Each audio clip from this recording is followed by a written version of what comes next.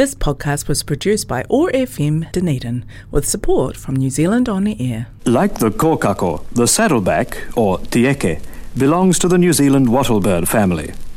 A family to which the huia belonged and which has been established in this country since ancient times, much longer than most of our other birds. The saddleback takes its name from the bright reddish saddle on its back, which according to legend is the mark of Maui's hand. Sadly, this attractive bird has disappeared from the main islands and exists only on a few offshore islands, carefully chosen locations for resettlement away from predators, which appears to have saved the tieke from total extinction. Community or chaos? We can construct and nurture community or fall into chaos. Over the next hour, Marvin Hubbard hosts conversations toward creating a fairer, more equal society. Community or Chaos is made possible with the support of Quakers Aotearoa. You'll find them online at quaker.org.nz.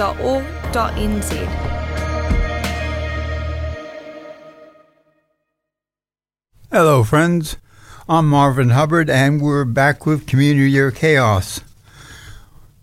We're starting the year 2023 with reflections by Lindsay Fielder Cook on the outcome of COP27 in Sharm el-Sheikh, Egypt, to see how work on adapting to and mitigating climate change is going. Lindsay Fielder Cook was CUNO, Quaker United Nations Office Observer at COP27 in Sharm el-Sheikh, Egypt, at the end of the year. The Quaker UN office in New York was established in 1947 after Quakers in the U.S. and U.K. were awarded the Nobel Peace Prize. CUNO, Quaker United Nations Office, was one of the first NGOs to be recognized by the United Nations. Lindsay Cook has been representing CUNO, the Quaker United Nations Office, at COP conferences since 2013. Lindsay gave an online presentation and answered questions for New Zealand friends, Quakers, gathered on the 29th of December 2022. I am pleased to be able to share Lindsay's reflections on COP22 in Egypt. You can podcast this program by going to oar.org.nz and then going to podcast and then going to Community or Chaos. Thank you. It's always a really great pleasure to talk to you all, and it's a Christmas tradition for me now. And I think I want to just start by saying New Zealand Friends' spiritual and financial and upholding and connecting has been one of the sort of deep strengths of our work here at CUNO on climate change. Since my early days, New Zealand Friends have been there with us. And in fact, Lindley helped inspire my efforts to go back to graduate work to study climate change. So I'm going to talk for about 15-20 minutes, as I said, and I'm going to ground what I'm saying on the questions that Gray gave me. Quaker United Nations office, there are two offices, Geneva and New York, and I'm in the Geneva office, which is primarily funded by Quakers, about 2/3, and most of that comes through British Friends traditionally, but not only. We have contributions from yourselves and others around the world, which makes a huge difference to make our work very Quaker grounded. And we have been there in our work since just after World War II, and we focus on supporting UN and multilateral processes in peace and justice concerns. So as a background of that, this was my 9th COP, and this talk has been, the questions are really focused around what happened at this COP and our Quaker presence in it. So this is what I'm going to focus on, but I can answer other questions and I can stay after 8:30 if needed. The first question was to ask for a sense of context, the development of the COP27 and a broader global development. So I just want to say that this COP27 in Egypt, coming after the year before in Glasgow. This was a New START COP. So we got the Paris Agreement in 2015. We finalized the rule book or guideline on how to implement the Paris Agreement in Glasgow. And in a sense, this COP was a chance now to start focusing on implementation. In fact, it was called the Implementation COP.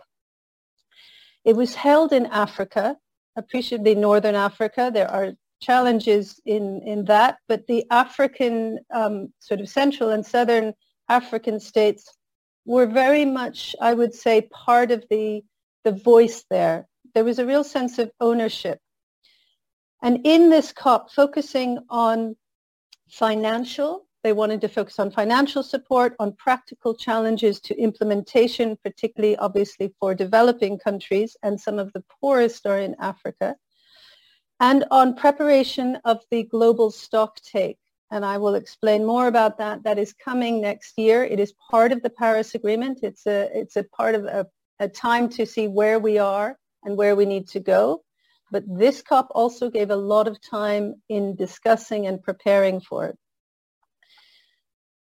It was grounded in the African voice, and it was giving a focus on loss and damage in a way that was unprecedented and has been building over the years. And I left this COP less depressed and less exhausted than I normally do, which is an interesting way to explain because a lot of people view this COP as a failure, but most of those people come from developed countries who use that term. So I'm going to talk about achievements and then frustrations. For achievements at this COP, and again, these achievements are primarily priorities for developing countries. There was a commitment to a global adaptation goal. Adaptation has constantly been something that developing countries have had to fight for as a priority alongside mitigation. There was an establishment of a work program on just transition. And just transition is important because it's about how do we move from those industries that are driving climate change in a way that also supports those working in those spaces. And just transition is what we call a human rights approach. And there are good examples and bad examples of how to transition. The UK in the 1980s would be seen as a bad example of shifting from coal. But there are better examples now. And what was important at this COP is that the language on just transition was grounded in trade union specific language. That was a real fight because certain countries who are oil wealthy, particularly, for example, the Saudis, were trying to use just transition as an excuse to slow the rapid reduction of fossil fuels. But the trade unions support rapid reduction, but they support it in a way that's grounded with social protection, etc. And that language held through. We also had much more oxygen in the room to talk about implementation challenges like multilateral bank reform. That got the first real push in this COP because the multilateral banks like the World Bank or the IMF, their practices and priorities are hindering action. And there was a very moral and courageous decision to create a funding arrangement for loss and damage. Now, loss and damage, particularly those of you in the Pacific, this is to support those people no matter what happens, even if we stopped emissions now, they would be most affected. And that was, I say, moral and courageous. It was not expected that it would get to this. In Glasgow, if you told me that by Egypt we would have agreement for a funding arrangement, I would have said no way. And part of the way that happened, and I can go more in detail later with questions, is we had a real push in civil society support and in faith-based support. And British Quakers, particularly at Glasgow, led the interfaith voice on loss and damage. And the awareness and the presence of loss and damage was so powerful at Glasgow that when we came into Sharm el-Sheikh, you just could feel that something had been pushed forward. And it was the European Union that made the step forward as a developed voice and made it possible then to have this. And the political sort of, we have a paper on it on our website, watching a lot of these political negotiations.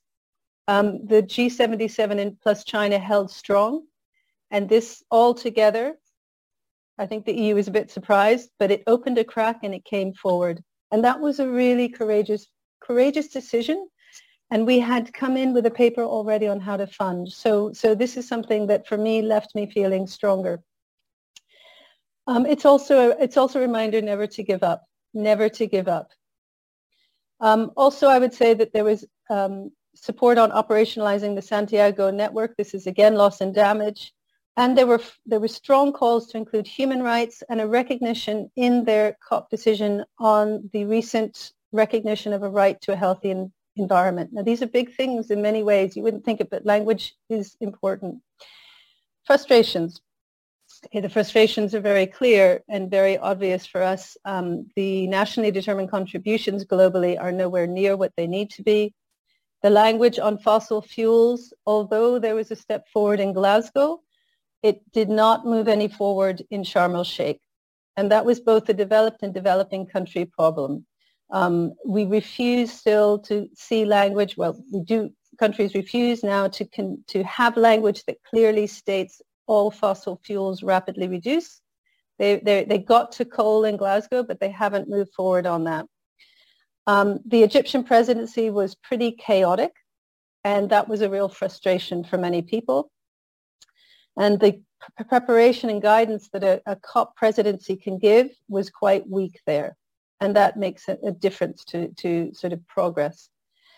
As I said, the commitments on emission reduction are still way off. If we were to continue on the emissions track we are on now, regardless of promises, if we were to continue where we are now, we would see temperature rises of 3.5 Celsius by 2100, which is what we would call unimaginable and unmanageable.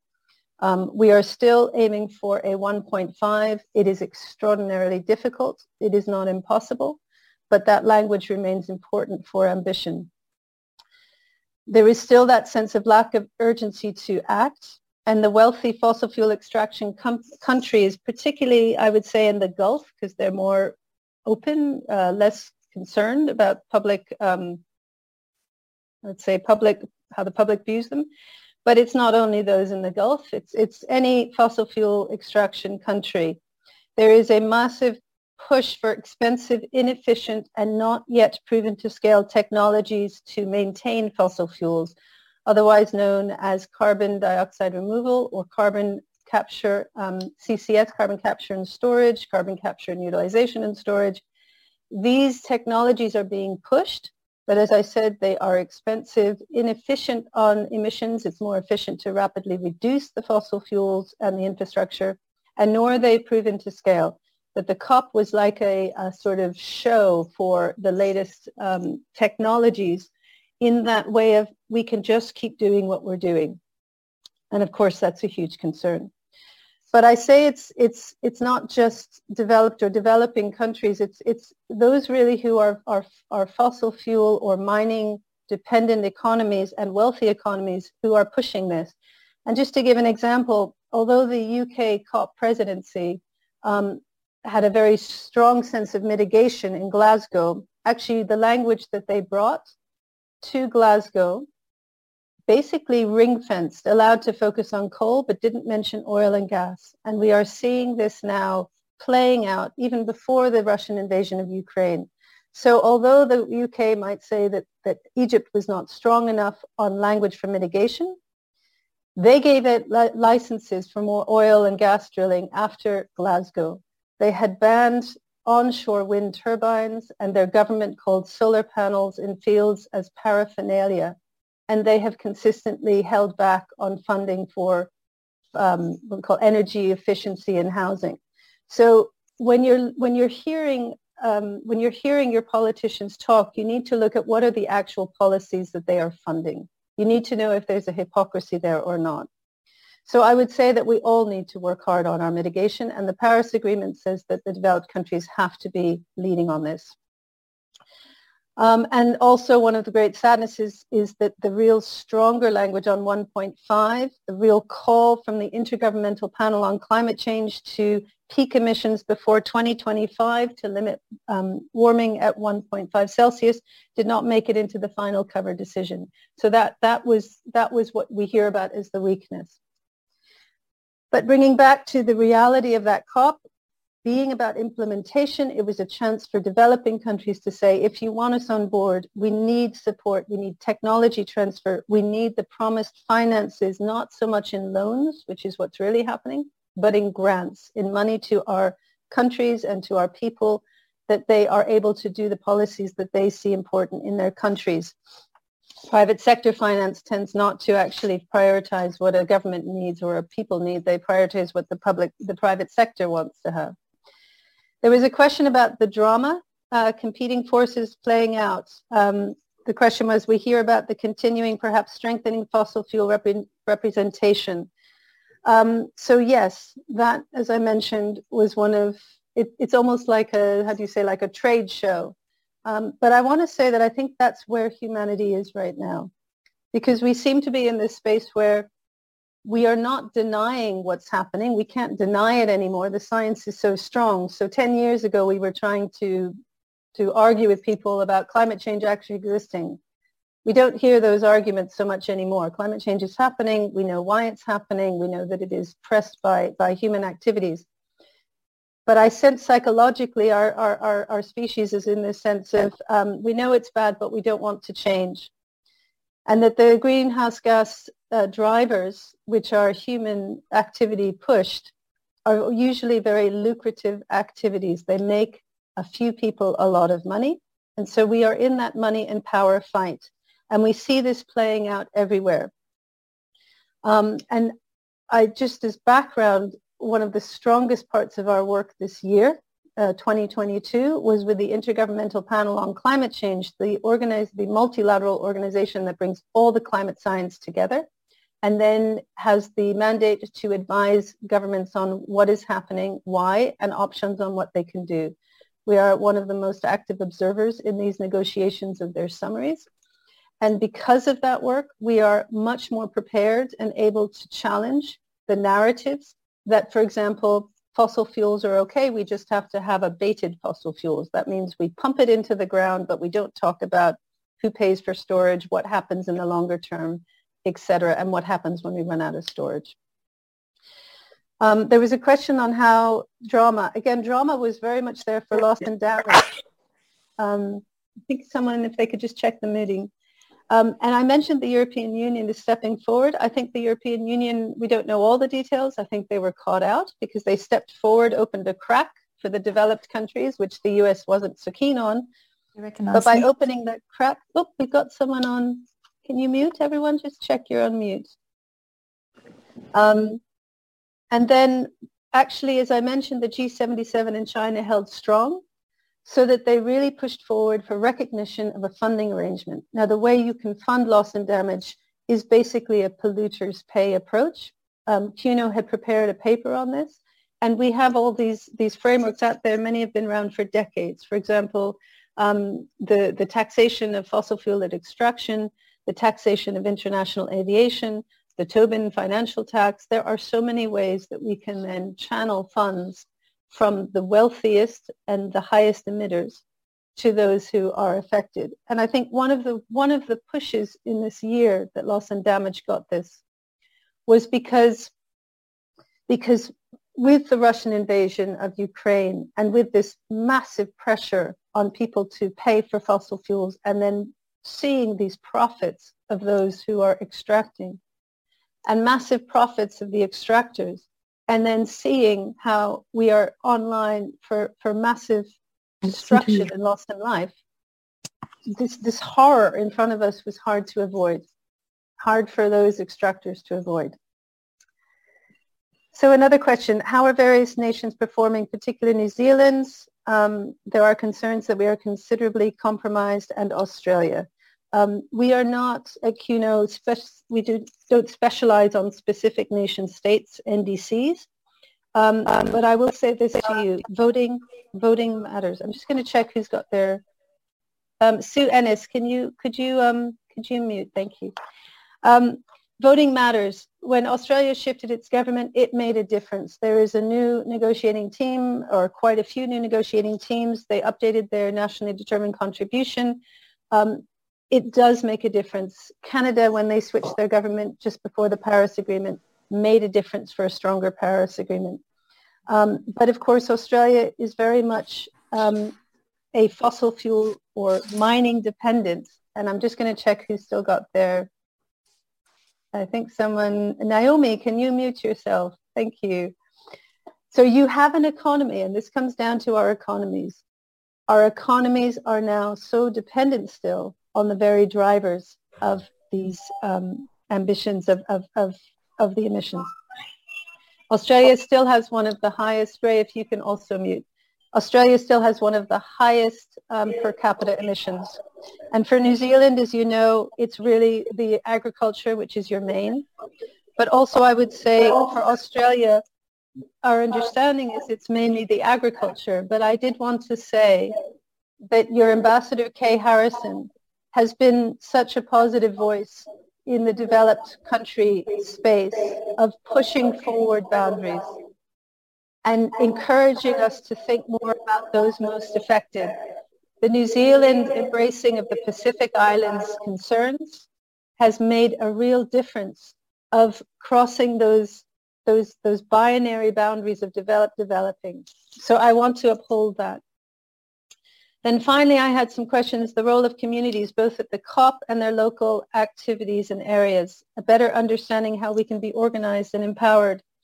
I want to say that the COPs are now this conference of party where they make decisions once a year. They're increasingly technical bodies. And the mandates when those negotiators come to the COPs are really already made when they get there. So the real work is what happens at home. The real work is the political push and influence before those representatives get to the COP. And if people are out on the streets or writing letters or showing their own witness and pushing for action and talking about their future generations and talking about their children and talking about their government's responsibility and accountability to act, that is what is going to help your government to have a stronger NDC or to have more money being presented when they get there.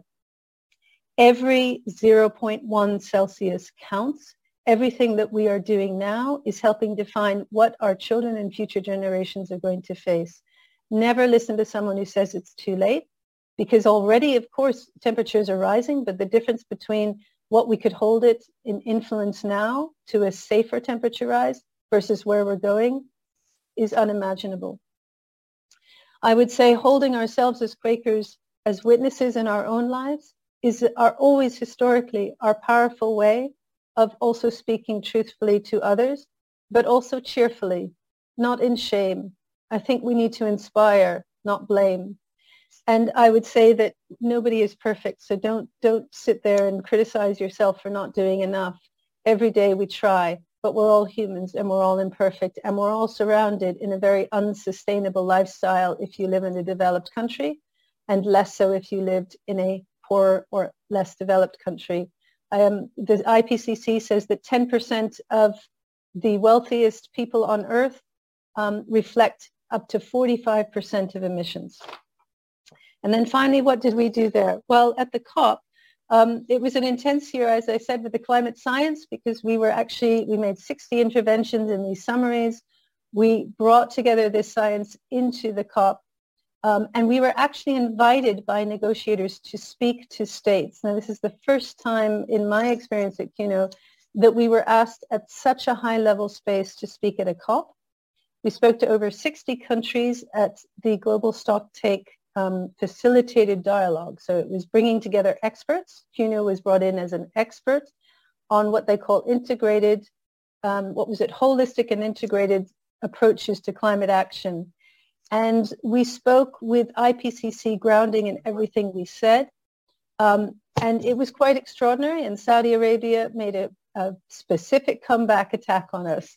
But that to me was a compliment, because we obviously hit the things that they didn't want in their narrative. The other thing is we've been doing quiet diplomacy. We brought together negotiators virtually several weeks before the COP. But we've also, I think the science has been our focus in the last year, because the science big report that took 7 years to come together has just been coming out. And we prepared a paper on loss and damage funding, which is now going out to different communities for feedback as a working paper, but we've gathered models of how can you fund this. And we are constantly pushing for human rights-based approaches to climate action. because it is the most sustainable, the most coherent, the most supported by communities, and therefore the most efficient. And I would say we will continue in this space. The last question was, how do you feel about the UAE, the United Arab Emirates, next year? And I would just say less excited. It's really hard to go to a space which is so full of many things that you struggle with both politically and then, of course, in their economy dependence and the influence that has. But that's the reality we're facing, and we will continue with the support on the IPCC. Their synthesis report is coming out in March, and I think our focus is to constantly show what is being said versus the narrative that's being pushed in order to maintain lucrative activities. I'm going to stop now, but I can also come into Marion's questions, but I just wanted to give a space to everybody. Just wondering, I heard that there were 600 people from fossil fuel companies at the COP meeting. And how can that be managed? I was quite shocked when I heard that. I mean, shouldn't that be controlled? How can that be controlled? Maybe 200's okay, or 100. It's an ongoing debate. So there were how many thousands of observers, right? And of those observers, it was calculated, I think, by CAN International, the Climate Action Network, that, as you say, up to 600 had fossil fuel industry connections. So that is the debate. Is it a conflict of interest to say that nobody with a connection to fossil fuels is allowed in a COP? Others would say, well, you can't say to people they are not allowed to come, and they have to get the fossil fuel industry on board with this. So it's an ongoing argument about what is a conflict of interest and where can they be there. But it's also about who are we to say who can't join in a conference, right? So OPEC is there. And if you say OPEC is not allowed to be there, they would say, well, we have to be part of this conversation in order to know how we reduce. So it's a challenge constantly. And it's not fun to be in a room where you've got these people. That's why this climate science for us is so critical. To quote the IPCC, for example, when Saudi Arabia is saying, carbon capture storage is the way forward, we can just abate our fossil fuels and we're fine. We then quote what is being said, and they can't argue against that because it's IPCC. It's the science. But it's like, if you have a sexual abuse case, you're constantly fighting a narrative of someone else's reality, and you have to keep to the focus of what you know is the truth there, because they're constantly trying to shift the blame. It's hard, Wilma. It's hard. It's a hard space. Lindsay, particularly, I was thinking about the paper you presented at the Global Stock Take, preparatory comments, I suppose, and I think they will give a helpful focus.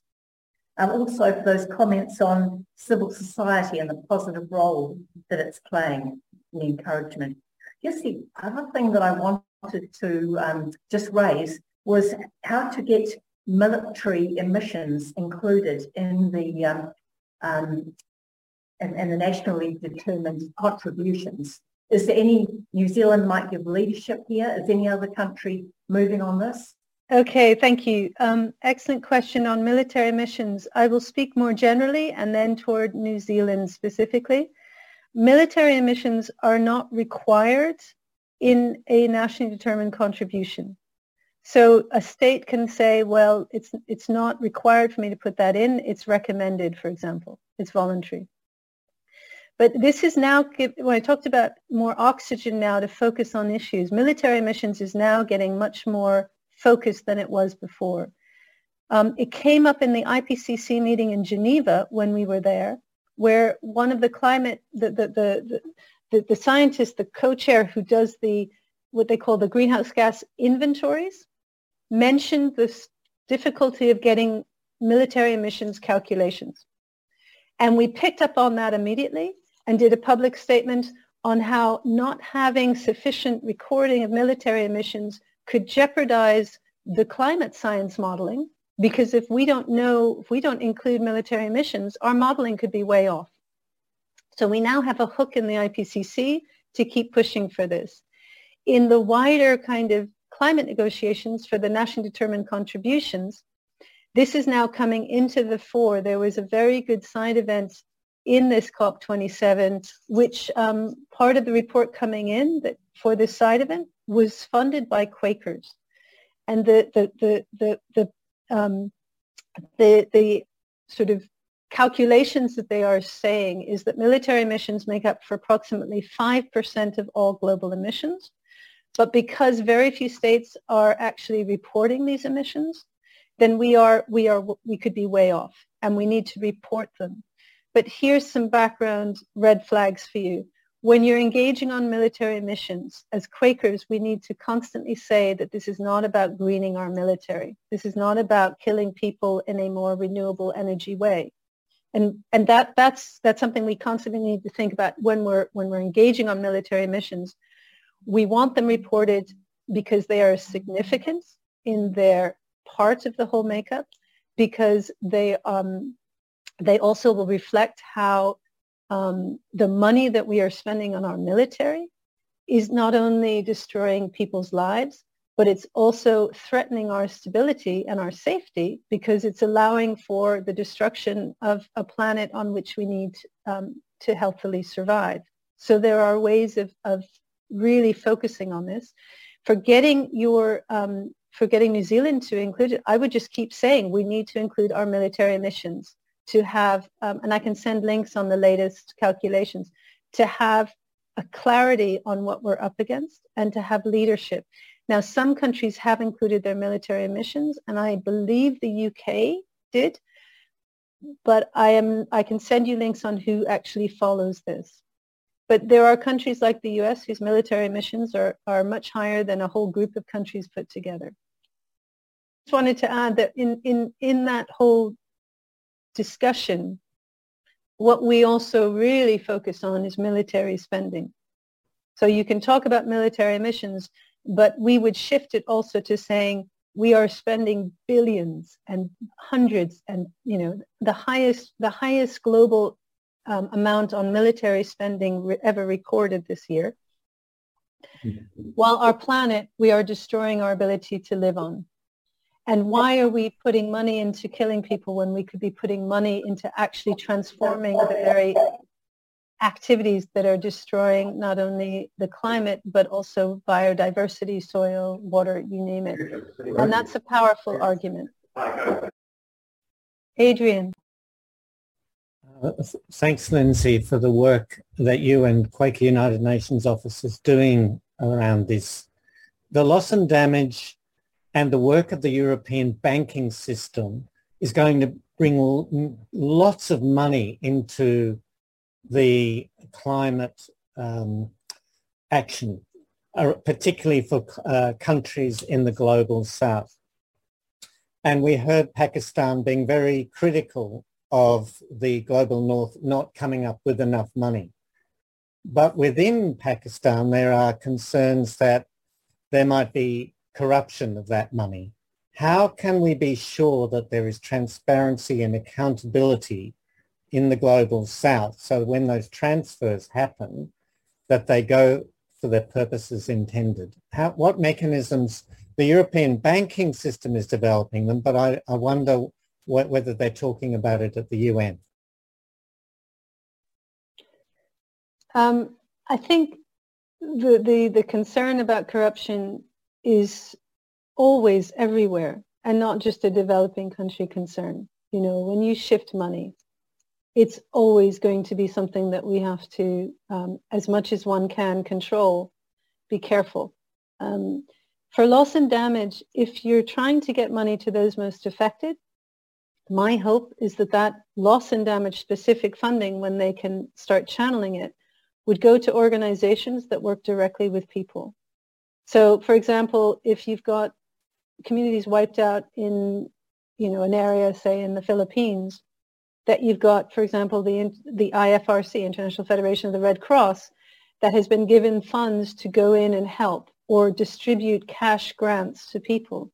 For me, that would be my personal opinion, having worked in humanitarian situations. Money for humanitarian work is so strangled, and increasingly so. So I would see using the channels of those organizations that we know have a good track record of getting money to those most affected, but also small grants to families who then, to help them rebuild, to get the local communities going. There is the Green Climate Fund, where they channel money for mitigation and adaptation projects, and that has more controls. And it may be that loss and damage is done that way.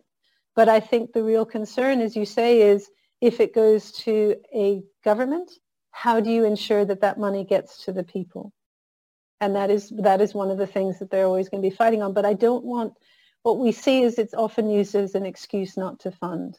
So we have to find that balance. And I think that would be my main response to you right now on that side. I'd like to ask a question. In the midst of the negotiations, where addressing all these problems, expenses, the supervision, the monitoring of it, and all that sort of thing, what keeps the sense of urgency that we're actually trying to survive, ensure a survival? How can that get that clearly presented during the negotiations? You should get very. You can't do it with them.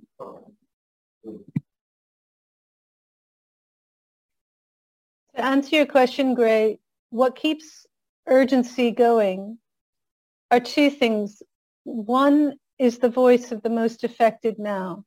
So the group of small island states known as AOSIS, which has a very strong voice from the Pacific, but also the Caribbean. I would say that the Caribbean negotiators culturally are more aggressive.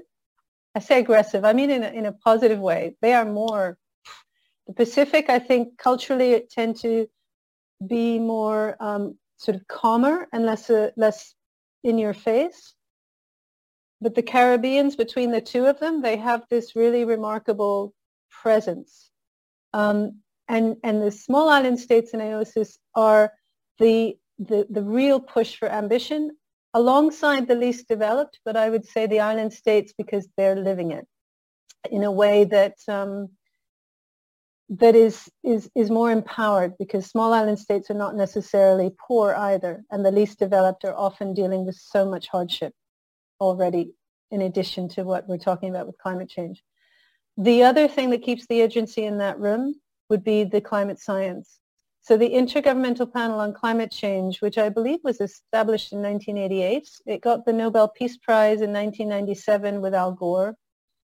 Without that input, so by mandate, they have to, not adopt, they have to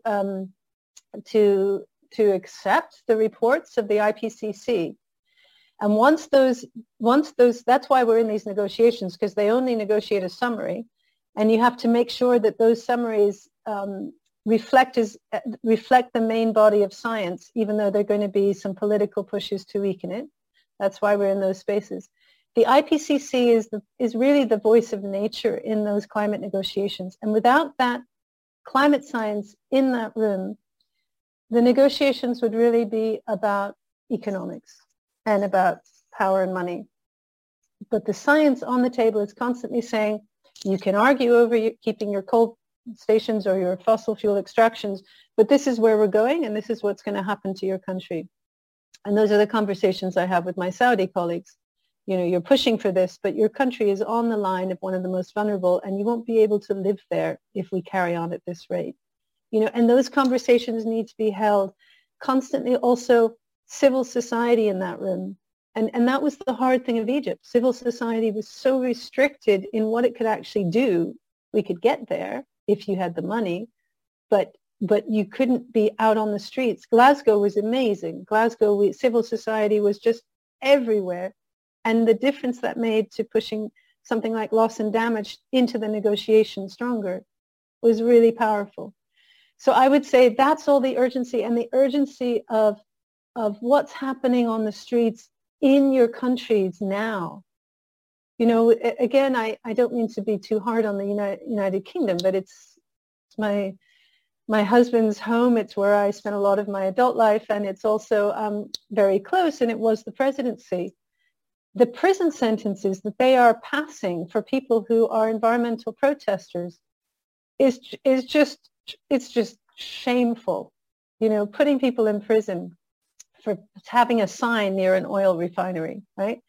It's this reaction that you realize you're close to the core of the problem and you're touching those nerves, and you've got to keep touching those nerves, because when people in countries are speaking out more and more, and again, speaking about the rate we're going is going to destroy our children's ability to live on this earth. And you have a responsibility and accountability to protect us, but to protect us by really transforming healthily what we do, not by putting something up in the sky or shoving everything into the ground and pretending we can just carry on. So that's the urgency. And I feel it ever stronger. But I also felt that this COP was a kind of reality check that you want us to do this, you need to also support us. And just to go back to Pakistan, Adrian, debt relief was coming up more in ways that is so needed. We are in the face of a sovereign debt crisis globally that has been enhanced by COVID. Pakistan had 44 billion, apparently, approximately, worth of damage with the floods, but had to pay 18 billion in repayments to debt that year. So without serious engagement on debt relief or shifting debts, however, into, say, funding for climate action or ways that we can engage on this, countries are crippled in doing what they're supposed to be doing because they're also so held down by other things. And I think those conversations are getting more out into the open. Answer about COP15 and COP27. Okay, you've muted, Greg. Adrian. Okay. Adrian, yes, and I'm sure others can answer this well. CUNO is a small organization and we can't cover everything, but the COP15 was the biodiversity. Okay, so you have the Convention on Biological Diversity, the CBD, which was the convention that was initiated after Rio in 1992-94. You have the CBD, the Convention on Biological Diversity. You have the UNFCCC, which was the Framework Convention on Climate Change, where you have the climate change negotiations. And you have the UN Convention to combat desertification, the UNCCD, which is here in Bonn, which Quakers actually were quite involved in getting that convention together through CUNO New York, another piece of history. Those three conventions continue. Climate change gets the biggest kind of sexy profile these days. It didn't used to, but it does now, which is something to recognize how it makes a difference, engaging, learning, being informed. But biological diversity, if you were to look at the planetary processes, if you were to look at our species, our water, our soil, our climate, everything, species extinction rates are the highest. They're off the scale. They are the greatest urgency right now in terms of how our activities are affecting on the earth right now, not just in our climate. Climate change is happening. We know where it's going. But the actual, if you look today, it's the species extinction rate that is the most extreme that we're facing right now. The reasons that those are being, the root causes of those species extinction issues are very similar to the root causes of climate change. That's if you want to say it's a hope, that the transformations of those root causes that are driving climate change are also driving species extinction. And the COP15 was, again, the conference of parties the decision-making space for the Convention on Biological Diversity, and they had to bring together an agreement which was seen as kind of historic in the way that the Paris Agreement was. We don't work on it, so it's harder for us to give you an assessment of that. But Quaker Earth Care Witness has been very involved and had David Miller there, who is, I think he's now in his 80s, non-stoppable, and was the the Cabarac. He was right behind in the Cabarac call for eco-justice, was it Peace and Eco-Justice?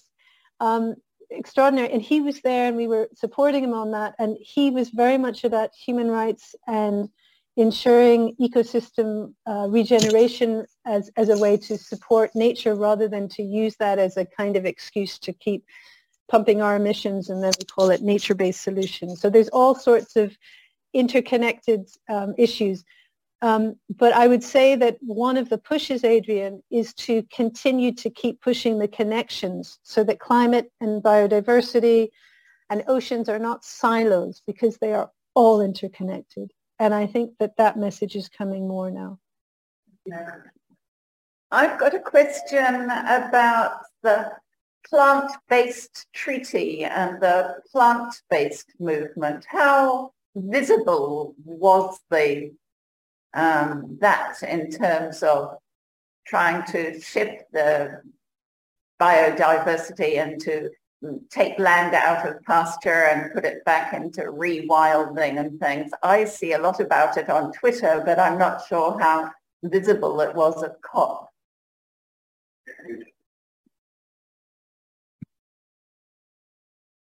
Sorry, what do you mean by the plant-based treaty?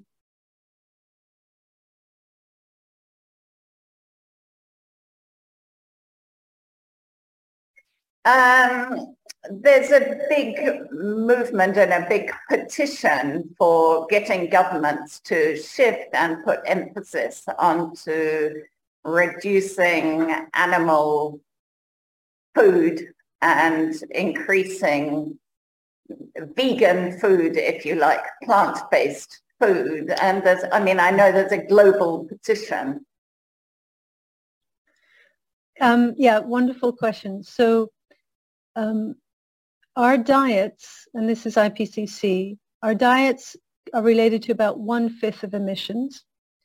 In IPCC negotiations, negotiators or states will push down any mention of meat and dairy, specific meat and dairy. However, it's all in the science, and there are charts of which diets are the most climate friendly.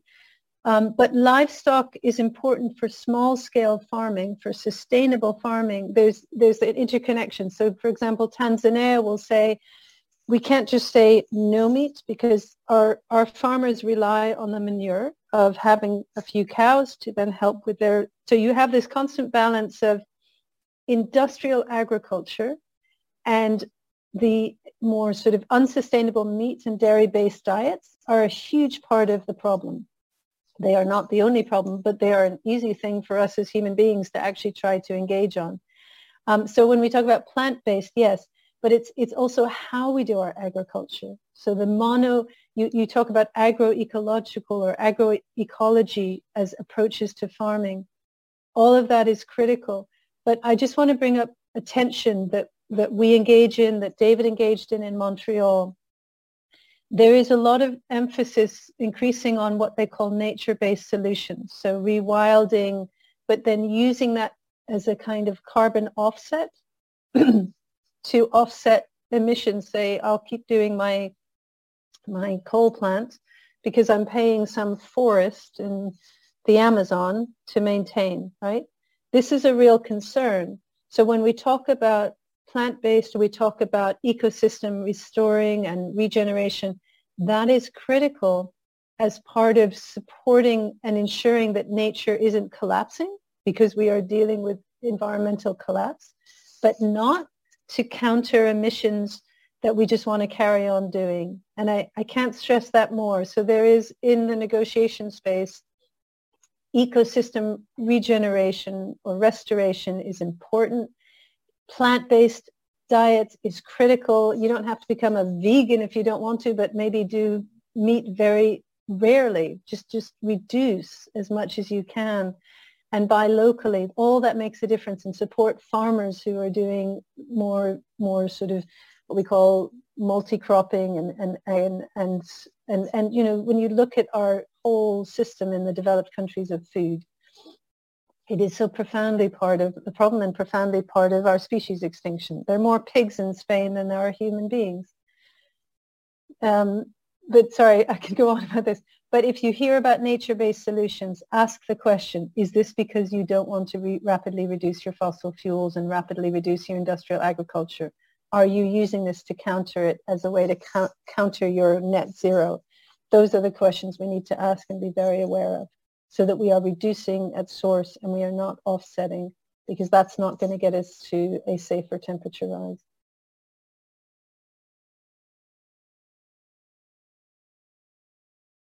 I just had one question, Marion. I wanted to pick up on the Indigenous communities. There was a massive Indigenous, massive. There were over 200 Indigenous people from around the world in Egypt, which is extraordinary. There's more and more money supporting Indigenous voices. They are critical in these spaces. They are really a sense of nature, but they are also talking about how we do it well and how we do it in conjunction and respecting nature. And so the Indigenous people's voice is critical. We had a side event at the COP27 with the head of the Sami Council, the head of the Inuit Circumpolar came as a speaker, and then one of the top Sami Council, plus someone from the Barren Straits who's fighting against geoengineering. We had a top climate scientist voice on the polar, so both the two polar and the Himalayas, the third pole, talking about the changes there and talking about how do we do this in a way that is transformative and not based on geoengineering quick fixes, which are actually in the long term would destroy what we have. So it was a very strong Indigenous people's voice on how do we do this well and healthily. And I just wanted to share that. We accredit Indigenous peoples where we can, when we have extra sort of badges. For us, it's been an ongoing support in our period there at the COPs. Thank you all. Oh, thanks for listening, friends, to these reflections by Lindsay on the important issues of COP27. You can podcast this program by going to oar.org.nz and then going to podcast and then going on to Community or Chaos. Hopefully the next COP will be fruitful. The location in Dubai, an oil-producing state, gives one pause, but we can only work for the best and make sure our voices are heard. This podcast was produced by OAR FM Dunedin with support from New Zealand On the Air.